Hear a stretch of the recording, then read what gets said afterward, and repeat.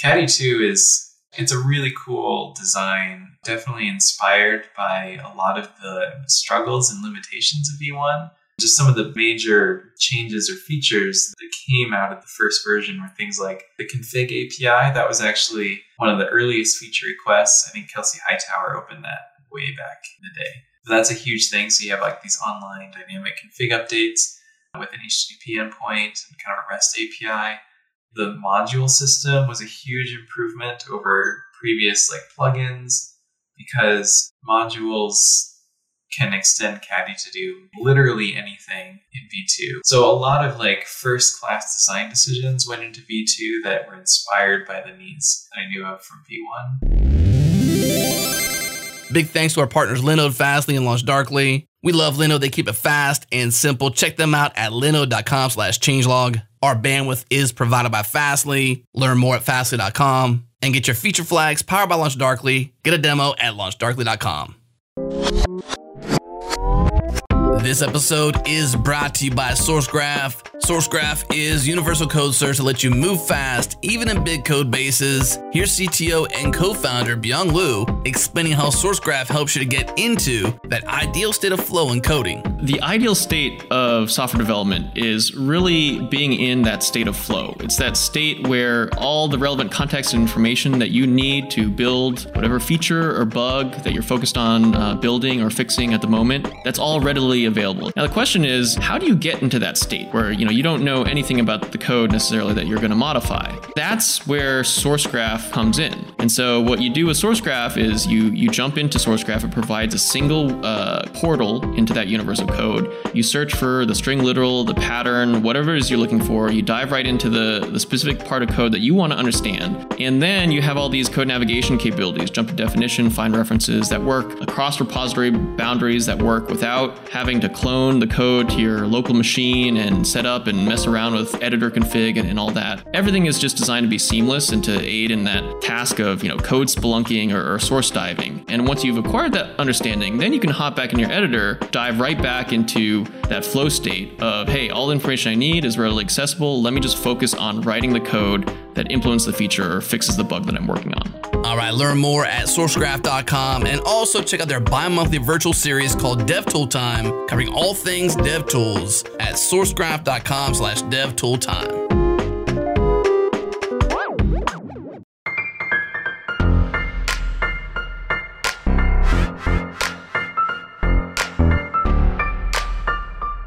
Let's do it. It's go time. Welcome to Go Time, your source for diverse discussions from around the Go community. If you like Go Time, you might enjoy our new show, Ship It, featuring conversations focused on ops, infra, code, real-world experiments on our open source platform. What's not to love? Check it out at changelog.com/shipit, where you'll find in your favorite podcast app. Okay, here we go.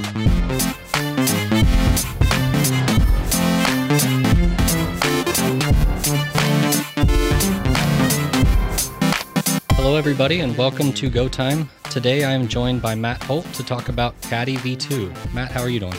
Hey John, doing good. Thanks for having me today. Thanks for joining us. All right, Matt, we're going to be talking about mostly Caddy V2 and the sort of transition and things that led us to that. But can we start with a little bit of background information? Basically, what is Caddy and sort of where did it originate? What caused you to build the first version? Yeah, so I was in undergrad at BYU. And I was taking a network programming class. And I think at that point, I was just fed up with the options I was making a lot of little sites for work and for school and just personal projects. And I was kind of fed up with the options that were out there. There were basically two, Apache and Nginx. And there were a few others, Livey, and I've looked at some of those. And they're fine, but I wanted something different. And where I just started working on it and I was getting into Go. I'd been into Go for a few years at that point already. And so I figured, Go has all the right stuff for this, for a web server. So I'm going to write one. So I just kind of did it on nights and weekends as an undergraduate student and just put it out there for people to check out. And I guess they liked it for the most part. But as we'll maybe talk about later, some people didn't. I think that's kind of true of anything with success. If you make something that nobody hates, that usually means that there's nobody who's going to like it a lot? Caddy scratched a few itches that I had, and I think it turned out pretty well rounded. All right. So when you were setting this up, I know like one of the big things that anybody who's seen Caddy in the early stages would have noticed is that it used secure, HTTPS pretty much from the get-go. Maybe not the initial version, but pretty early on. Yeah, the initial version actually didn't. You're right. I started working on it in 2014. It was released in early 2015. And Let's Encrypt went into public beta at the end of 2015, like December-ish. And a member of the Let's Encrypt team reached out to me and asked about some integration. I think I had heard about Let's Encrypt, and I was like, oh, that'd be cool. I want to do that. And then they reached out about when they saw me put that on the website about adding that in. And so that came out 6 months later. But Caddy had it on day one of their public beta. So that was definitely one of its earliest features. But that wasn't something I had in mind going into this. But it's definitely like its flagship feature now. Like looking back on it, does it feel like that timing was part of the reason that Caddy did so, took off and did so well? Yeah, I think timing was a huge part of it. Just the whole push to HTTPS and all the hype around Let's Encrypt and the Acme protocol, and also the Go language. Go started having its first conferences, like GopherCon in 2014-ish, 2015. So it was everything was just very like, it kind of joined the hype train at the right time. I don't think Caddy would catch on right now these days. Why do you think that's the case? It got a lot more saturated. There's a lot more web servers now, a lot more specialized web server tooling, and a lot fewer people are using web servers because of serverless, which actually use servers. You just don't have control over them, which I think anyway. So there's that, and there's a lot of the specialized toolings for like service meshes and microservices and things and data planes. And so you've got all these variety of tooling, and you've got a lot of integrated systems that were old, like legacy applications that use older web servers. And people aren't motivated to change their web server. They would only use a new server for a new project usually. But also a lot of language runtimes, or standard libraries, I should say, come with web servers these days too, like Node and Rust and other trendy new languages. So if you're writing the applications in those, you don't need a web server, typically, like a separate one. They're still handy. Like, I think a lot of people will still use them, but yeah, I don't think Caddy would catch on these days as much. Yeah, that makes sense. You say that it would have been hard to take off, and the timing and stuff all worked out pretty well.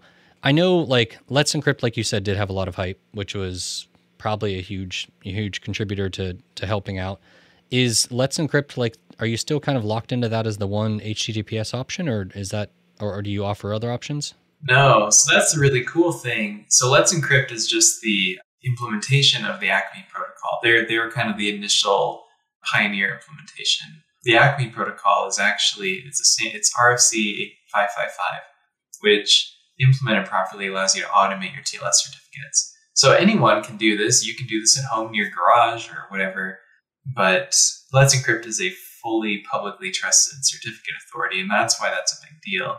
There are other publicly trusted CAs that also implement the Acme protocol now, and Caddy is compatible with any of the Acme certificate authorities. Nice. So Zero SSL, for example, is Caddy's executive sponsor, and they're an Acme certificate authority. And so Caddy actually defaults now to Let's Encrypt and Zero SSL. So if Let's Encrypt is down, it can get a cert from Zero SSL, vice versa. And so that's pretty cool.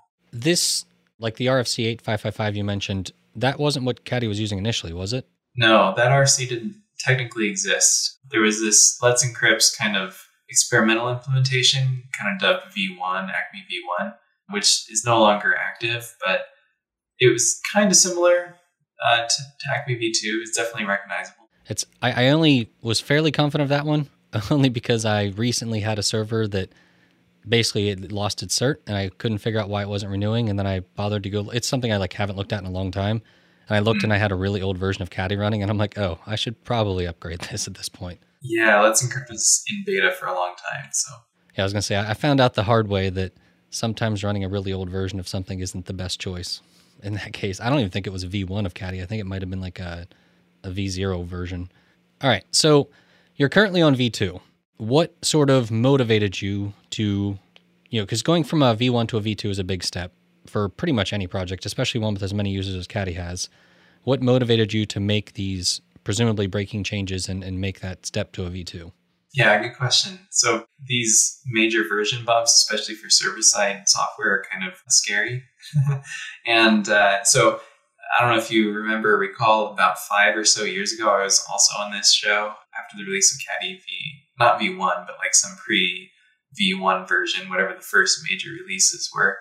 And so it's been 6 years or so since then, and a lot has changed on the internet and in the Go language and in the tooling. And we've got a lot of feedback too. I was just looking today, we've closed over 2,300 issues in the Caddy repository. We have a really good cycling rate of going through issues. And pull requests, we have less than 100 open at any given time typically. And most of them are feature requests. So I think just a lot of community feedback and seeing how people are using it and seeing the needs of people. The Caddy, like the V1 design, was very much kind of a toy, honestly. Like I set it up for my personal projects, and it was fun to experiment with it, but it definitely struggled to be useful to a broad audience and had a lot of limitations, especially in like the enterprise or like the really big services scene. So there were a whole lot of factors. And I think 3 or 4 years ago, I was like, yeah, I'm going to make a Caddy V2 and we'll solve all these open issues and problems. But it took until 2019 to actually get around to doing it. So could you ever imagine yourself sort of foreseeing what Caddy V2 is now without having built the V1? No, probably not. Caddy 2 it's a really cool design, definitely inspired by a lot of the struggles and limitations of V1. I mean, just some of the major changes or features there that came out of the first version were things like the config API. That was actually one of the earliest feature requests. I think Kelsey Hightower opened that way back in the day. And I was like, yeah, Caddy V1 was designed to do dynamic config loading, no problem. Turns out it's not. So that was one of those things that got pushed back to V2. That's a huge thing. So you have like these online dynamic config updates with an HTTP endpoint and kind of a REST API.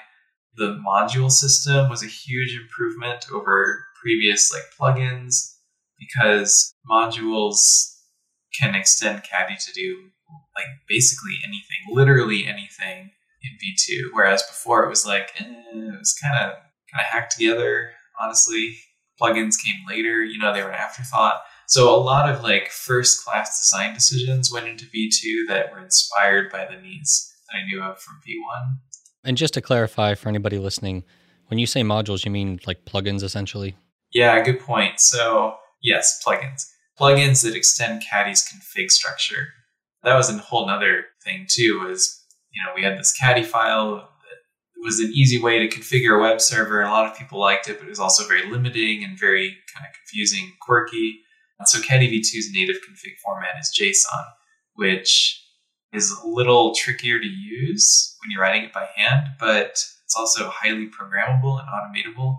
And we have this concept now of config adapters so that you can actually write your config in whatever language or format you want, and all it has to do is convert it down to JSON. And those config adapters are themselves plugins. But that JSON config structure can be extended to add functionality to your server, and I consider those to be like Caddy modules, not to be confused with Go modules. It's one of those naming things where if two teams had talked ahead of time, somebody might have changed it, but because you don't know it's coming. I think we just ran out of words. That works too. It is kind of hard to name things. So if somebody's writing software and they're looking at, lots of feature requests like you were, and they're trying to decide whether it makes more sense to just try to implement those features in what they have versus, doing a V2 rewrite. Because the V2 was a complete rewrite, wasn't it? Yeah. So if somebody's trying to decide between that, do you have any advice for them trying to weigh the pros and cons of, whether rewriting from scratch or trying to force the features into what's there? Yeah. I mean, if you want really good software, don't try and force it into something that isn't designed for it. That's what I would say. Okay. It's worth it to do the rewrite. Do you think because Caddy is open source and it's not, I could be wrong, but I'm assuming paying customers wasn't like a huge part of that decision? Maybe it was, I don't know. But is it different for an open source software project versus like a business where usually stopping to rewrite something in a business means no new features come out for a while and like, there are business impacts there? Yeah, so we had a few businesses using V1. The upgrade path to V2 wasn't too bad. I did a little bit of kind of guiding along the way there for some, and that's fine. Yeah, did that answer your question? I guess sort of. I guess what I'm trying to figure out is, it seems like in your case, doing a complete rewrite was the right choice, like, and it worked really well for you. But I've also seen several cases where companies, especially like startups, will have like a pretty rough version and they'll be like, we're going to rewrite this. And in some ways it kind of ends up being the death of them, because getting that V2 out and like sort of getting through that phase where they're not releasing as much can be really detrimental. And I think as developers, we tend to underestimate how much a V2, like how much work it is to rewrite something. So like trying to figure out like whether it's worth it or not, I guess is type of advice I'm looking. Yeah, I mean, I think if you can ship it, it's good. It doesn't have to be perfect. Just get something out the door. V2 was in beta for almost a year, or like pre-beta plus beta for about a year. We had like a month or two of release candidates, and then version 2.1, 2.2 came pretty quickly after that. We're on 2.4 now, and it's very, very close to feature complete as far as I can tell. But yeah, just ship what you can when you get it done. As you get it done, let people be involved and give you feedback and form it into a really good product. Because there were a lot of decisions in V2 where I was like, well, this could kind of go either way. Like, I don't know what's best. I'm just going to choose one, put it out there and see what people say. It's in beta. You can do what you want. You can change it. So that was really helpful in shipping a new major version. No, that makes sense. I assume that means you had like a V1 that was like the stable release, and then you had the V2 beta at the same time. And actually, tagging V1 was a formality. I was like, I wanted to throw this away because I already had decided we're going to write V2. I guess we should tag a V1. So I tagged a V1 just to get it out of the way, and then literally started working on V2 after that. Well, I was going to ask, how was supporting customers during that transition? Like, anything that you wish you'd done better, or what would you suggest? So I had to kind of drop out of like the public issue tracker for a while, because basically everything just got chalked up to, we'll fix it in V2. But we did. We actually did. And so I told a lot of customers that too. I was like, critical things, security vulnerabilities or whatever, we'll fix in V1. And that's why there's like a 1.0.5, I think was the last release, just 5 patches after that 1.0 release. But for the most part, yeah, we just told our customers, yeah, it's just going into V2. Well, you can try the beta, you know.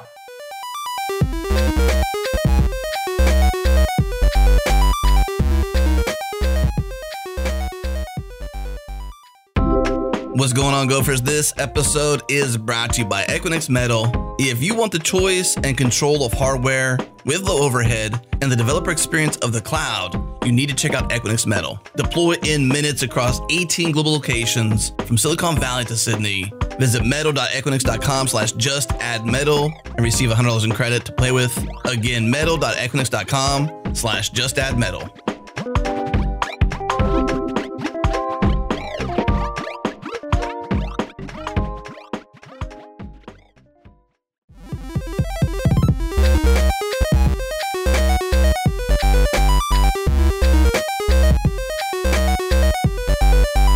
So what were some of the like major changes from a customer endpoint, like from their perspective when they were changing? Because you mentioned the Caddy file was like the core of Caddy V1, and then it went to JSON. So like from their perspective, did things get simpler? Did they get more verbose, but like more customizable, or, what changed there? Yeah, good question. So in my opinion, Caddy is just about as easy to use, but it is definitely a more complex tool now.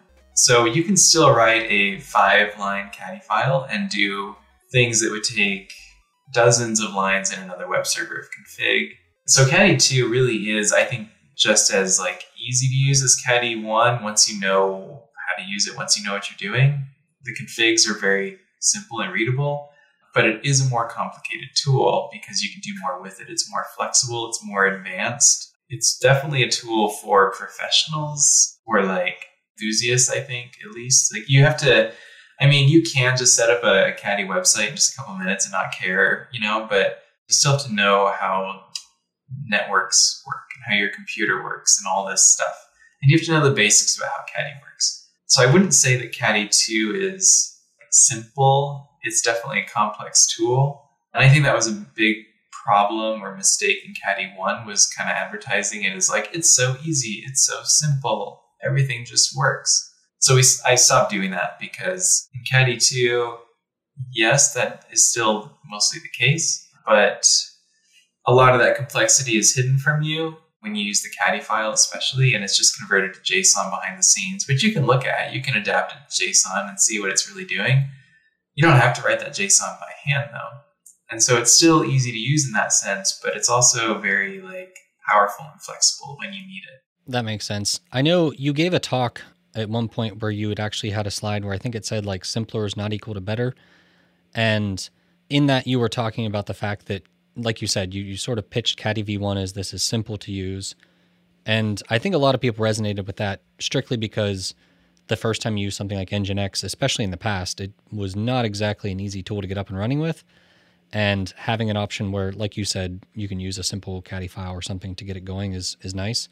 But a lot of things you said kind of reminded me of big web frameworks. Like if you look at Rails or any of those ones out there, where early on people love the simplicity of it, but then when you need to do something more specific or more complex, all of a sudden those tools can almost be a barrier.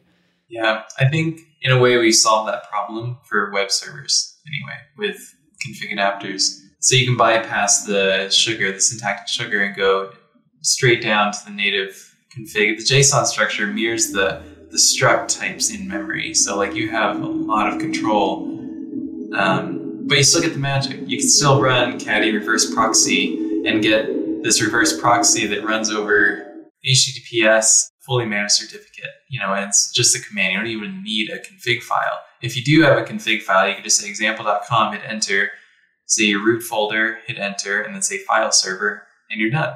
It's still magic. Auto HTTPS, production ready, you can do that. But if you need more control, you can dive down into the JSON or in Caddy adapt and see what you can fiddle with there. There's a lot of knobs and levers. I've seen a couple Go tools. There's one that had a more specific name that I'm forgetting.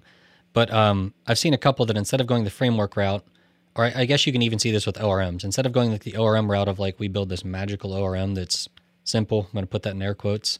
Instead of doing that, they'll basically generate stuff for you. And it seems like Caddy took a similar route where you can still use the Caddy file, but it essentially generates the JSON, which then can be very complex if needed. The user might not be able to edit the directly generated JSON. I'm not actually sure on that front. But the customization is still there, but there's also the simpler option so that it's easier to enter and get a feel for how it works. Yeah, exactly. You can even actually give it Caddy or Nginx config, and with the Nginx config adapter, and it will spit out JSON, or you can run Caddy from your Nginx config. Is that pretty feature complete, or have you found some weird edge cases? I don't know that many people use it. I haven't used it myself. Ahmed's done a lot of work on it. I kind of initially started it, just the basics of it, and then he fleshed it out a lot more. I think it works well enough, sounds like, for most common Nginx configs. I mean, there's some crazy Nginx configs out there, but I think it'll get you there for 90% of the people who need it. That probably makes sense too, because realistically, if you're in that last 10%, you're probably not looking to change at that point, at least not without some serious work. Yeah. It's just kind of a, hey, look at this, you can do this, this works kind of thing. No, that makes sense. Okay, so another thing I wanted to ask you about was whether or not there are any challenges writing software that is sort of expected to run continuously without many updates or anything like that. A lot of us will build web servers that get restarted fairly often, and if a user's connected to a web server, if we're building a backend or something, we can sort of force updates because if we update the backend, they're stuck using it. Whereas you're dealing with a binary that people install, and like I mentioned earlier, you might have somebody who's still running a really old version, and it's expected to sort of keep working. So has that presented challenges to write software like that? Yeah, I have feelings about this. They're very unpopular, but I think ultimately it's your responsibility to keep your software updated. We rely on web browsers every day, all day, to do our work, our livelihood, everything that we do basically on our computers.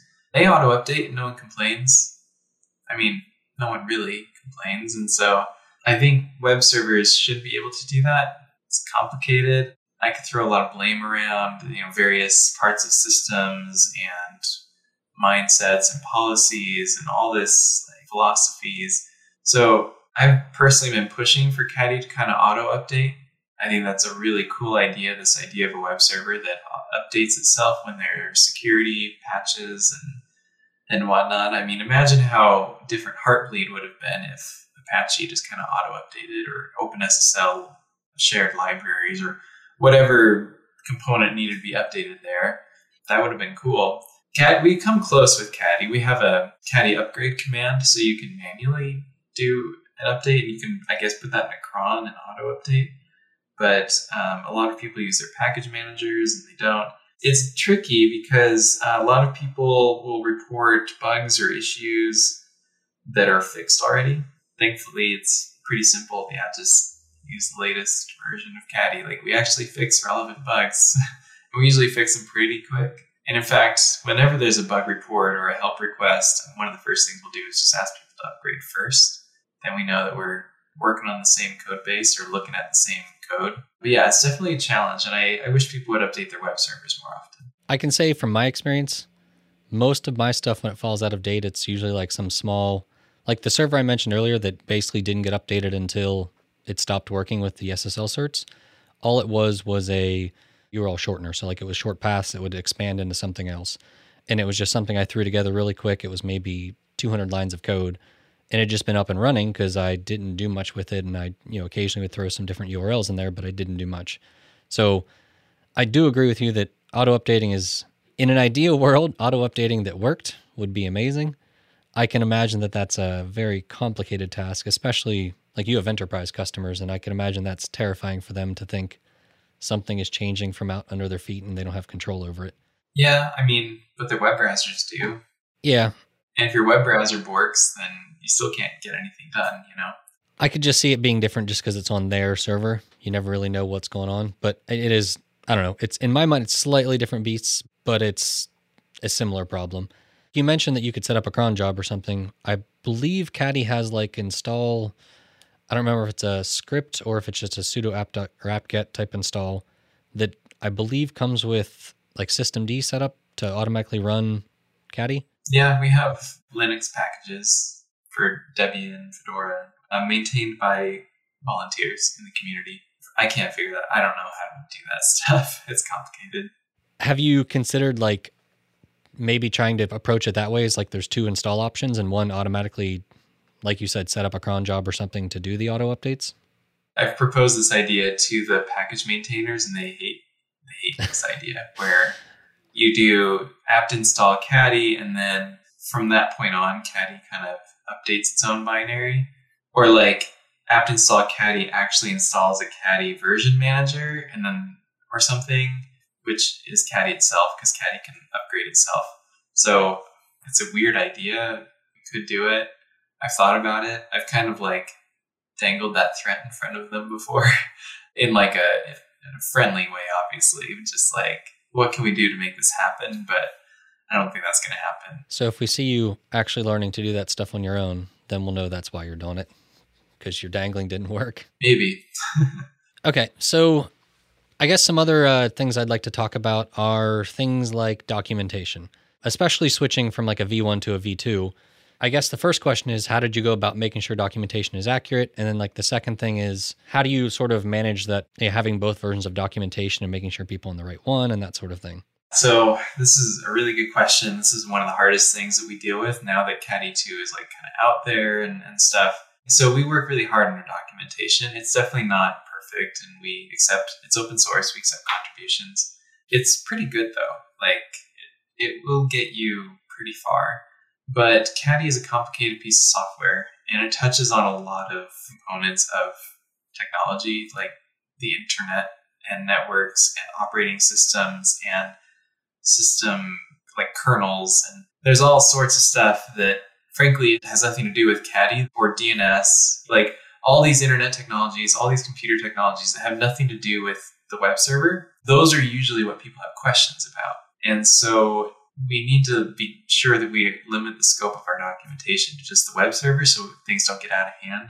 We're not trying to document how the internet works or how DNS works or how TLS works, really. Like, those are kind of prerequisites. If you're going to use a web server these days, you kind of have to know all those things. So we show you how to use Caddy. And then that is itself kind of tricky too, because first of all, each build of Caddy is a little different. Different Go version, different Caddy version, different plugins and versions of those, because plugins are statically compiled in, which is really nice. It's actually awesome. But this is another kind of beef I have with like package managers, is that they don't handle plugins very well. Like they expect every build to be exactly the same, but that's not the case with Caddy, where you can customize your build. So that's why we have a download page where you can choose the plugins you want.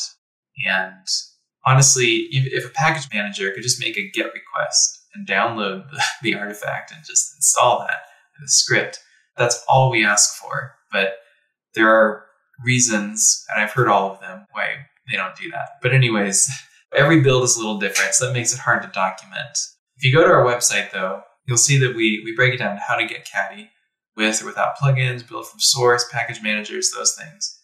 We talk about getting started with it. So your first Caddy commands, your first configs, we show you that you configure Caddy with JSON, and that's kind of a lot of work, especially for simple sites. So then we show you the Caddy file.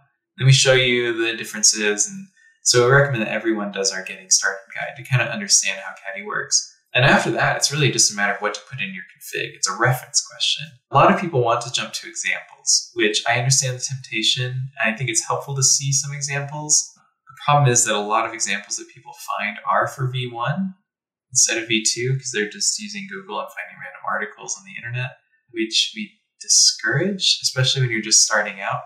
Definitely stick to the official docs and the wiki. We have a wiki, a community wiki on our forum that anyone can edit. And that's where we encourage people to put long form examples and tutorials and things, and to explain every piece of it. Like, it's tempting to just copy paste configs and try and get that to work. We get a lot of support requests that don't make any sense because they don't even know what they're doing. So we really encourage, just read the documentation, learn how your tool works. Our reference docs are pretty good, I think. The Caddy file, we talk about exactly the syntax and the structure of it and how it works. And then the JSON docs. Now, those are interesting because our JSON documentation is dynamically generated. So I wrote some of the worst spaghetti code I've ever written in my life that scans the Caddy code base. And it's kind of like a godoc command, but it follows like a JSON struct tag, all the way down. And so if you go to our JSON docs, you can actually click through the JSON structure. And because the structure is modular, you can add, extend it.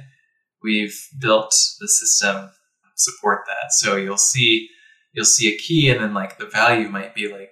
and you can click that, and you can see a list of possible modules that you can use there, config modules. So how do you handle an HTTP request? Well, there's all these ways. You could proxy it. You could do a static file server. You could encode with it. You could just hard code a response. There are all these things you can do. And so our docs try and compensate for that. So they're very interactive, I guess, in that sense, very comprehensive. So it's a complicated problem. The JSON ones that you said were generated from the code, like digging into it, I assume, is that like a command inside of Caddy you can do to bring up a server with that? Or is that generated somewhere else? Kind of. So that code is, I don't even know if it's published. I think part of it is, because it's just very specific to Caddy only. The community has contributed like helper plugins for editors, so that to generate a JSON schema. So there is a Caddy plugin that generates a JSON schema. And that's the thing, is we can't just hand you the Caddy JSON schema. I mean, I guess we could for all known plugins in the world, all registered plugins, but that doesn't matter if your build doesn't have those plugins. So you need to generate a schema for your Caddy build. And that's what this schema generator plugin does. So yeah, you can get that. Yeah, I was kind of wondering because you had mentioned that you could build with different plugins, which I assume would change the documentation there a little bit as to what options were available. For example, I think like with logs, there's different options for writing logs, whether you're writing to like standard out or somewhere else. And I'd assume if somebody wrote something custom and built it into it, that they might want to like look at those docs or use them in some way. Yeah. You probably want to see it in your editor. Okay, so I guess my next question is a little bit different. I think it was around, I'm not sure exactly timing wise, but there was a time where Caddy was trying to sort of become more sustainable, and you had introduced pricing plans and some things like that. I know that's not the case now. So can you, I guess, talk a little bit about like where you are now, and like, was that part of the V2 sort of involved with that, or was that a completely different thing? Yeah, a good question. So I think I would describe V2 as predominantly unrelated to the funding and sustainability stuff. V2 is a technical goal.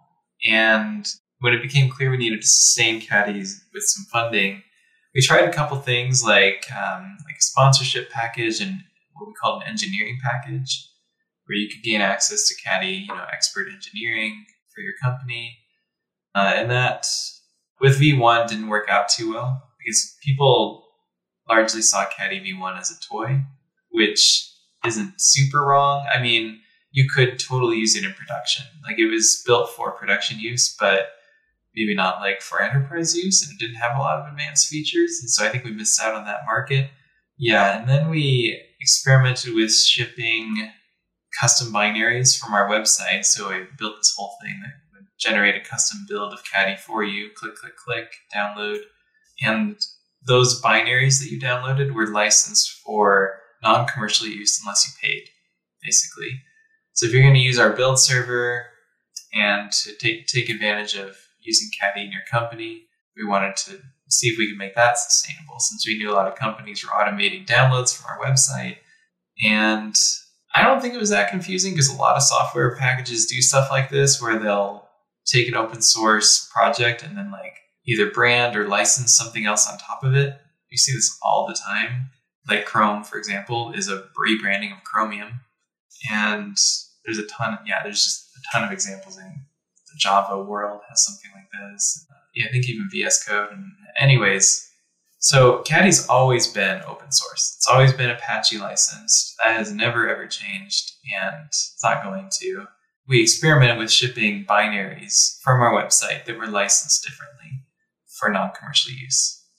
That was actually more sustainable, probably because it kind of forced a lot of companies into paying for it, and that helped quite a bit, but it was very confusing to people. And so at some point, Bill Kennedy reached out to me from Arden Labs and talked about kind of a partnership and some way to make Caddy more positively sustainable, commercially viable. And so Arden funded the development of Caddy 2 for the most part, that first 10 or so months. So I was able to drop the commercial licensing of binaries and just revert everything back to simple open source. So that's kind of where it's at now, is it's purely an open source project with no commercial licensing whatsoever. It's sustained purely on sponsorships. So are those sponsorships like GitHub sponsorships or something else? Mostly GitHub. There's a couple that aren't, but. So if somebody was trying to get into open source and they're thinking about ways to make it sustainable long term, do you have any advice for them in that sense? Yeah, so build something that people need and use. And I think sponsorship is a great look for companies. So it's a really good look if your company sponsors a project, either because your company uses it or because your customers use it. That's an awesome look for you if you're like helping your customers, like, hey, you all use web servers, or you all use this Go package or whatever, or you all use the Go language. And so we're going to sponsor these Go projects to support our customers. Look at how cool we are. I don't think there's, other than just making sponsorships easy and available, especially, so from my understanding, big companies have an easier time funding through organizations or companies that they already have billing set up with. So like for a company to shell out some money to, for example, Amazon for services or whatever, like that's no problem because, it's for Amazon. It's already approved by the finance department, even if it's going to some sponsorship through Amazon or something. I don't know if that's a thing. I just remember that we were asked to like sell Caddy on Amazon because they could get their company to pay for it, no problem. And we actually had a really hard time getting on Amazon. We never did. But for example, GitHub, a lot of companies are configured to pay GitHub for services. And so when you pay GitHub for sponsors, it's all just kind of flows through that same system. So that's better than, in that sense, perhaps going through something like Patreon or other kind of random like donation sites, because they don't have to go get a whole new financing flow and approvals and things.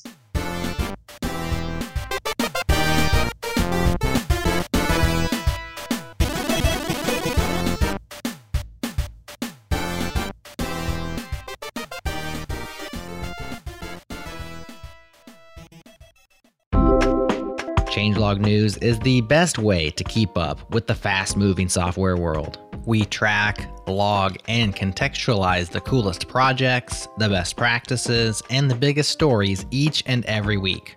Make changelog.com your daily destination, or hit the snooze button and subscribe to our weekly newsletter that hits inboxes on Sunday mornings. Join more than 15,000 enthusiastic readers. It'll cost you exactly $0, and you can subscribe right now at changelog.com/weekly.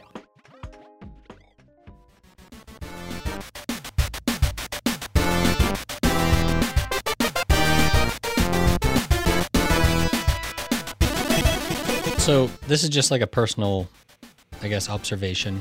But to me, it's always felt like GitHub sponsorships, it always looked and felt like the tool was designed for individuals. And I know like that's something that I'm seeing a lot more in the, like, at least in the Go ecosystem. People seem to be looking at what tools they're using and what open source libraries they're using and trying to sponsor, the ones that are making a big impact on them and trying to help in that sense. And they're becoming more conscious of it. And I think they're even building tools around discovering which open source tools you're actually using. But that's still kind of like on an individual level. Is the GitHub sponsorship something you see a lot of businesses using, or I guess, like, what are your thoughts on that? We do see some sponsorships come through from businesses on GitHub sponsors, yeah. On GitHub, an organization can be a sponsor to an individual or an organization, I think. And we also see some just representatives from the company use their, I guess, personal or professional GitHub accounts as the channel for that sponsorship. But that's definitely a thing. I would also recommend, too, that other developers looking to get sponsorships, I mean, know your audience for one thing, but also kind of don't underestimate your audience. I think I see a lot of sponsorship profiles that have tiers really low, like $1 a month, $5 a month. And that's fine. Like, it depends what your goals are. If you're trying to be full-time sustainable like I am, so that I can keep working on Caddy full-time, $1 a month, $5 a month isn't really going to cut it, to be frank.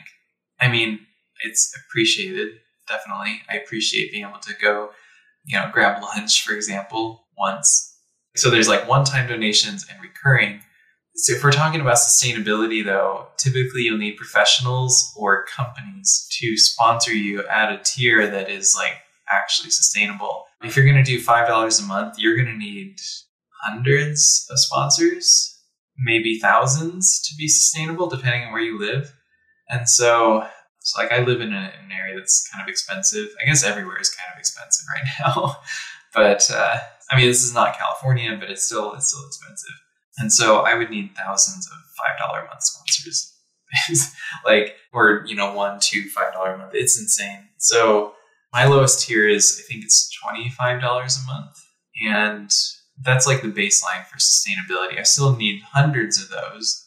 But if you can find companies who can sponsor you at a tier that's comparable to the amount that they're benefiting from Caddy, or from your project in general, I should say, then that's a much better arrangement. And I can also give those companies, like Zero SSL, my executive sponsor, I can give them much more attention if they need it than the $25 a month sponsors who are still helping, but they don't need maybe as much attention. A lot of sponsors don't necessarily need the involvement. Some just want to support the project and see it keep going. They want to keep getting software updates. They want to see the community grow. And those are all valuable things that are worth companies paying for. Yeah, I think that's, like, the pricing you mentioned is part of what has always made me feel like GitHub sponsorships are, like they almost feel like a middle ground between the two, in the sense that like when a company's sponsoring, at least in my mind, I'm thinking $1,000 a month is not, depending on the company, I guess, but like getting up in those realms where hundreds to thousands of dollars a month is really not that outrageous for a company that's using Caddy at very large scale. But then you have an individual. Yeah, I mean, if you think about it, like a startup, a brand new startup, $1,000 a month is probably steep. You don't have to start there. You can start lower. But for a large company, a company with dozens of employees, and bigger, like $1,000 a month is pocket change. And your project, it depends on what the project is, but Caddy is like the core infrastructure for a lot of businesses. Like that's your web services right there. How many customer domains are you serving? Like 10,000 customer domains. Like you probably should be invested in Caddy's like development and ongoing maintenance, right? So you just kind of look at those angles, but I would like to see open source sponsorships kind of de-cheapified. Like it would be nice if the norm wasn't asking $1 a month, $5 a month. Yeah. You can if you want. Like I think that the hard part there is, but if you're expecting like individuals who use your library to contribute, I think that's where some people tiered at like $1 or $5 is to get a person to contribute. And I think part of that stems from, in my mind, GitHub sponsorship looks very similar to like Patreon. And Patreon tends to stem from like YouTubers who like, basically they're like, hey, give me $5 a month and you'll get early access to videos or something, which is very different. And I guess it depends on your project and your audience. We Go developers probably most of our tools are used by professionals. We're often writing server-side code, like either their little home personal projects, in which case I don't care, use Caddy for free. But if your business is using it, like it probably is in your business's best interest to support the project with a sponsorship. And in that case, a business supporting a project at $1 a month, $5 a month is, thank you, but you need your web server to be sustained. And we're talking like full-time professional expert development here. So just things to think about, but it would be nice to kind of de-cheapify it in like the professional realm. I think professionals and companies should be able to sustain projects largely. I do like that the community seems to be pushing towards this, figure out what open source you're using and make it sustainable. But it is kind of frustrating that we almost had to get to the point where open source projects get abandoned and people take all sorts of different routes to sort of make it sustainable. And it's kind of challenging in that sense. But I'm hopeful that in the next like 10 years, we'll sort of see a transformation as to how open source is sort of perceived and sustained. Yeah, that would be nice. All right. So the last question I have before we can also see if you have an unpopular opinion is, what do you see as the next steps for Caddy? You said that you're almost feature complete. So where do you see it going? So we're at 2.4 now. In 2.4, we released remote management, like remote admin endpoint. You can configure the admin endpoint through which you manage Caddy configuration and other kind of administrative things. You can now set that up to be securely accessed remotely. So over a TLS connection that's mutually authenticated. And that's really nice. That lays the groundwork for what I've been working on and designing lately, which is kind of a hosted management UI. This has been kind of a dream since for 5 or 6 years, where you can log into a website and manage your Caddy instances. So I've been seriously designing that and started working on that now for the last couple of months. And it's a bit slow going, a little slower than designing Caddy 2, where I could kind of drop Caddy 1 on the floor and like focus all my attention on designing Caddy 2. Here, I can't just drop Caddy 2 on the floor. I have to keep maintaining it. I have to keep involved with the community and such. So it's going a little slower, but the idea is that you'll be able to log into the Caddy website and view your instances there, manage their configuration, and there's lots of cool possibilities there that I won't get into right here, but we're going to take advantage of these new remote management capabilities. So you can deploy your Caddy instances with a certain static config with some credentials in it, I guess. And you deploy that and it will just kind of show up in your Caddy dashboard.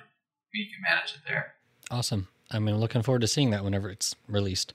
All right, so we're going to move to the unpopular opinion. I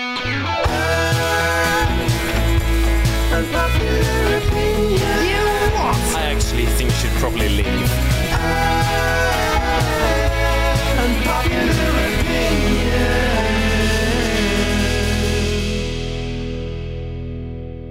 So, the way this usually works is you share an unpopular opinion, preferably in a bite-sized version that they can throw on Twitter and have a poll for.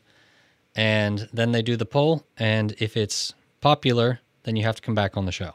So you're looking for unpopular without everybody hating you. And like I said, all my opinions are unpopular, but I'll give you one that's been on my mind because it keeps coming up all the time.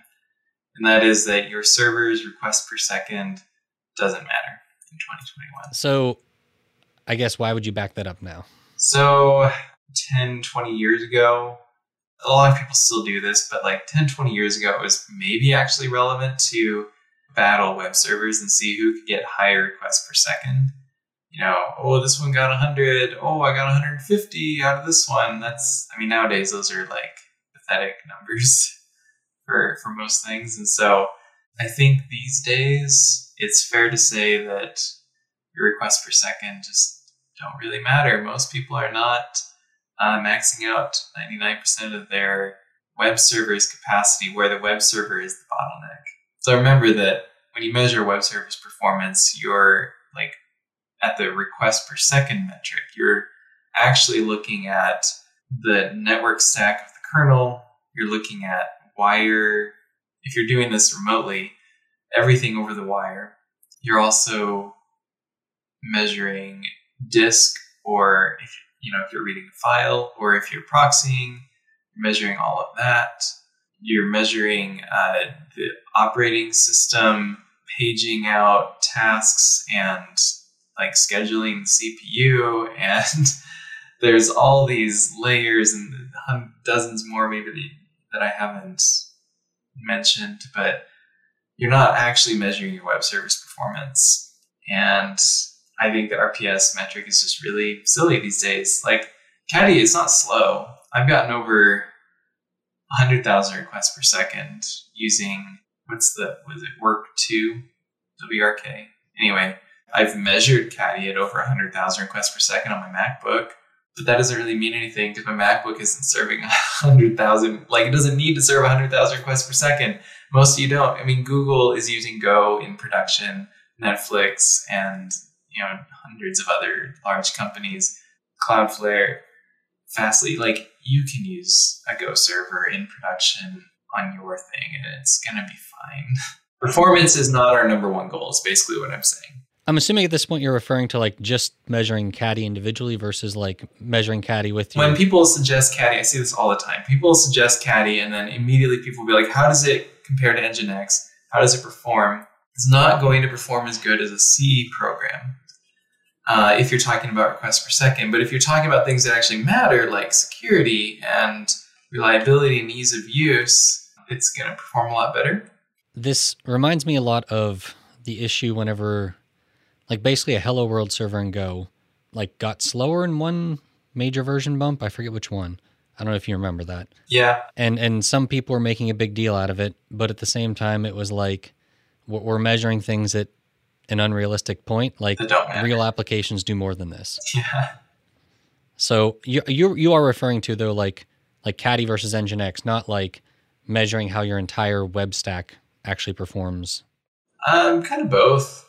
I mean, if you have a database in your application and it's really slow, you're going to get low requests per second. You should probably optimize that. Actually, so Caddy had a performance issue in the early days of V2 with basic auth, HTTP basic auth, where, so you know how that works, where the client sends a password over plain text in an HTTP header. The only reason that it's even secure is if it's over TLS, which obviously Caddy does by default. And with Caddy 2, we changed the way of configuring this. Typically, to configure basic auth, you specify a username and a password in plain text in your config file. And we stopped doing that with Caddy 2. You have to hash the password, because otherwise it's basically like storing a plain text password in your database. That's stupid. That's just a bad idea. You're asking for trouble. And so you have to hash it with a secure hash like bcrypt, which is slow. And so that you get these requests coming in with basic auth, and as you know, with basic auth, every HTTP request, even images or whatever, page resources, they all have this header attached, and they all need this hash computed in order to check the authentication. So actually loading a web page with basic auth in the very very first release of V2 was really slow. And yeah, that kind of thing matters. The bottleneck was the web server. We fixed it since then, but that is maybe the only time the metric matters. But like, if you're comparing who can serve a static file faster, like no one cares, you know? I mean, I can definitely agree with you that the only time to me that it makes sense to start measuring is when you clearly have a bottleneck and it's leading to performance issues. But I can definitely agree that like the difference between me using Nginx or Caddy in the front of my server is something I'm never going to notice, or a user's never going to notice. Yeah, I mean, if Nginx is getting 100,000 per second and Caddy's getting 75,000 per second, oh, Nginx is clearly better. Oh, okay, that's fine. If you need 100,000 requests per second and no memory safety, you go for it. I think the other hard part is I don't think anybody's ever built a web server that's running behind Caddy, or really anything. It's rare to build one that doesn't end up slowing it down more than the web server itself. Yeah. Because I mean, it's the same as that Hello World program. The minute you like touch a database, that suddenly slows things down so much that it's not the same comparison at that point. Yep. All right. I suspect you're going to have a popular opinion, so you might have to come back. But we'll wait and see. We have a bunch of podcasts for you to go get on changelog.com. If you need somewhere to start, check out Founders Talk number 77 with Asim Aslam, whom you may remember from the Micro Project. He and Adam Stacoviak sat down for a 2-hour marathon discussion that goes deep on Asim's attempt to democratize microservices. Of course, the Galaxy Brain move is to subscribe to our master feed and dry up that podcast app. It's all Changelog shows in one easy place.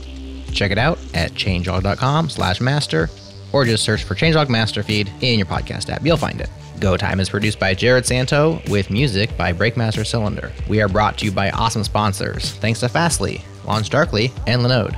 Next time on Go Time, Matt and John are joined by Brian Borum and Jordan Lewis to talk memory management, and it's a good one. Stay tuned for that. We'll have it ready for you next week.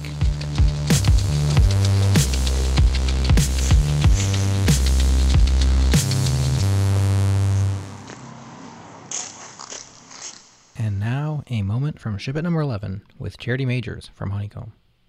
A lot of the time, it is about those mistakes, which think of them like learning opportunities. Yeah. And if you think of them like that, then you optimize for learning. 15 minutes is important. Mm-hmm. You have those guardrails in place so that things like failures don't cascade. I think that's a better word for it. So, you have circuit breakers and all those fancy things. Mm-hmm. All it means is like errors don't run havoc in your setup. Yeah. And what else would you say about this? Because I know it's a term which is very dear to you. Yeah. Well, I think that people have this image of like, oh, you hire a Google engineer and suddenly your team will get better or something. No, I think that it's pretty clear that any engineer who joins a team will, within, 3 to 6 months or so, will be shipping and performing at the level that that team performs, whether that's up or down. Mm-hmm. The power of the group, the environment that you're in, is far more powerful than your own personal knowledge of data structures and algorithms, Mm-hmm. And we have this like weird magical belief in the power of individuals, but we should spend like way more time just paying attention to the environment in which we all write and build and ship our code, because the way that people are doing it now is the hard way. You shouldn't have to be a great engineer to write code and get it out quickly. We should build systems that make it easy for engineers to get their code out quickly, because I just think we have this, we act like great engineers make great teams, and it's exactly the opposite. In fact, it is great teams that make great engineers.